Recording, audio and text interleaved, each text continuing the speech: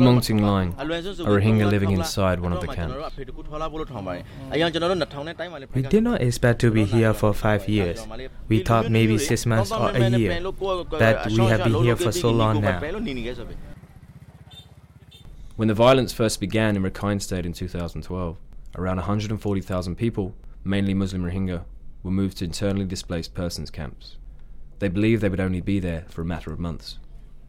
More than 5 years later, the vast majority remain in camps without access to healthcare, education and livelihoods, and hope is dwindling that they'll ever return home. Like many of those displaced, before the fighting, Mong Shwe Aye lived in downtown Sittwe, the state capital, which has much changed since the violence. Dotted around the town are several abandoned mosques, decrepit and mildewed from a lack of attention. Once home to a people of a variety of religions, there are no longer any Muslims moving freely in Sittwe. At the town's market, several residents told us that trade had slowed significantly since 2012. Maung Shwe Aye has run a small shop in Sittwe market for 16 years. He told us that before 2012, trade was good, with many Muslims in Rakhine working and living peacefully side by side. Now there are no Muslims at the market. We have less and less customers. The Muslims used to work as farmers or fishermen, or they owned shops in the market. Despite the economic impact, Maung Shwe Aye said he couldn't see a time when the communities could live side by side again. It was a sentiment echoed by several other Rakhine we spoke to in and around Sittwe. What we saw in 2012 was that both sides were really ready to hurt each other, and it created a huge distrust between their communities. Even though I have Muslim friends living in the camps, I don't think there's enough trust for the two communities to live side by side again. Although the majority of those displaced in 2012 were Muslim, some belong to the Rakhine community. However, unlike the Muslim population, the displaced Rakhine are able to move freely and have access to basic services. Rakhine State, an ethnic Rakhine, was displaced to a camp on Sittwe's outskirts. She told us that her auntie had been killed in violence between Rakhine and Muslims almost 20 years ago, and she didn't think the two communities could live side by side again. Honestly, what I want the government to do is to send the Muslims back to their original place. This is our land and water, and we want to live here. Whenever we are asked if we want to live with them again, we say we don't want it to happen. The lack of integration is a major barrier to building trust between the communities. The government, led by Aung San Suu Kyi, has said it's working for peace and development in order to bring stability to the state. But their plans have not been well communicated, either to the media or the public at large. In July, Frontier travelled to Rakhine State as part of a government-sponsored trip. The visit included a meeting with senior officials from the Rakhine State government, including Chief Minister Eun Yew-poo. The government is planning to bring peaceful coexistence between the communities and also bring development between the two communities to return to the normal situation. But unexpectedly, the violence happened in October, which made the process difficult. But the government is planning to continue these activities to bring peaceful coexistence between these communities. Frontier asked the Chief Minister if he could provide specific details on the plans for peace and development in Rakhine. This is the planning time to continue the government process to get the situation back to normal. But for the time being, the government hasn't made the main objective of their plans. However, independent analyst David Matheson said little progress has been made in Rakhine.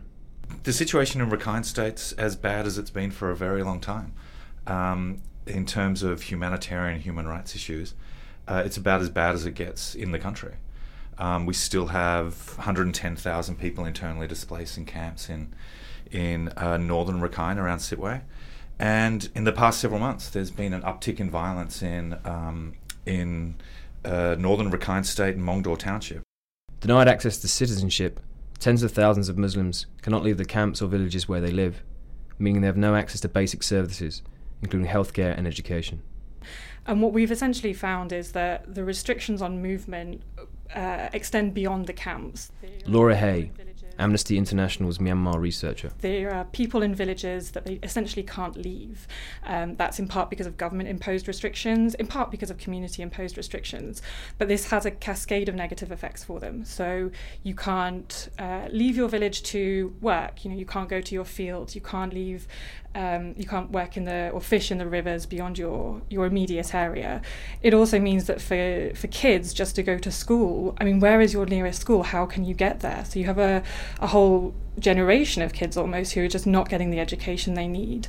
And then there's also huge problems with access to healthcare. If you can't go to your local town, how do you get to your nearest hospital? Your only option is to go to Sittwe Hospital. That requires permission. So it just, barrier after barrier is put before these communities in order just to access the basic services that you or I would just take for granted. On healthcare, a major issue is for pregnant women receiving treatment inside the camps, said Kin Me Me Tun, a response officer for the International Rescue Committee. So if a pregnant woman wants to go to the hospital, they go to the health center in their camp and are referred to Sittwe Hospital. Even there, they can face discrimination. If a pregnant woman is in an emergency at night time, often they cannot go to the hospital. There is only a nurse at the health center. If that happens, the nurse calls an ambulance to take the woman to the hospital. But what if the car is late or the nurse is not available? It is often the case that women die. The car is late or the midwife is not okay, she's died. Many of those living inside the camps do so in small bamboo shacks, while many homes are little more than a piece of tarpaulin held up by a bamboo pole. Mark Cutts, the Myanmar head of the United Nations Office for Coordination of Humanitarian Affairs, said that the conditions in the camps are in many ways worse than they were a few years ago. These buildings are constantly in need of repair because they're substandard buildings that were not built for long-term accommodation, and they're being used for fairly long-term accommodation. They've been there 5 years. The government have said to us recently that they hope to have solutions for all these people within the next 5 years. That means some of these people might be in these camps for up to 10 years. Who knows if they even will find solutions for all those people in that time.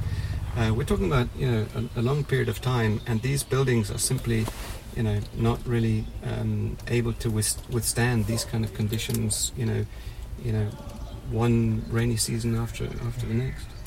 In August 2016, Aung San Suu Kyi formed the Advisory Commission on Rakhine State, headed by former UN Secretary General Kofi Annan.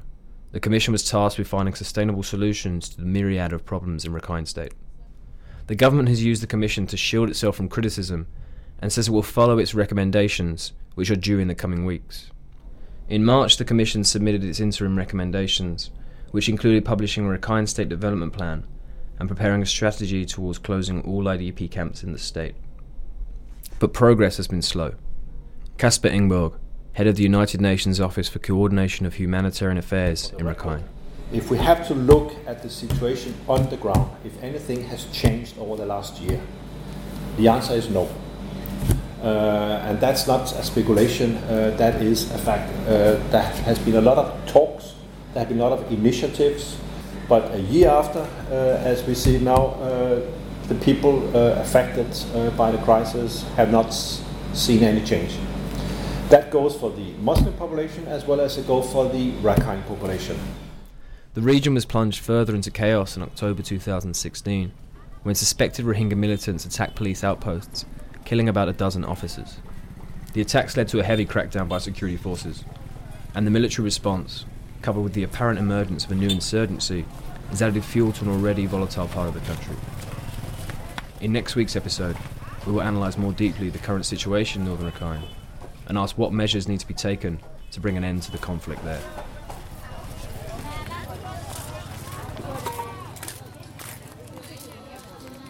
I'm Oliver Slow, reporting for Frontier Myanmar.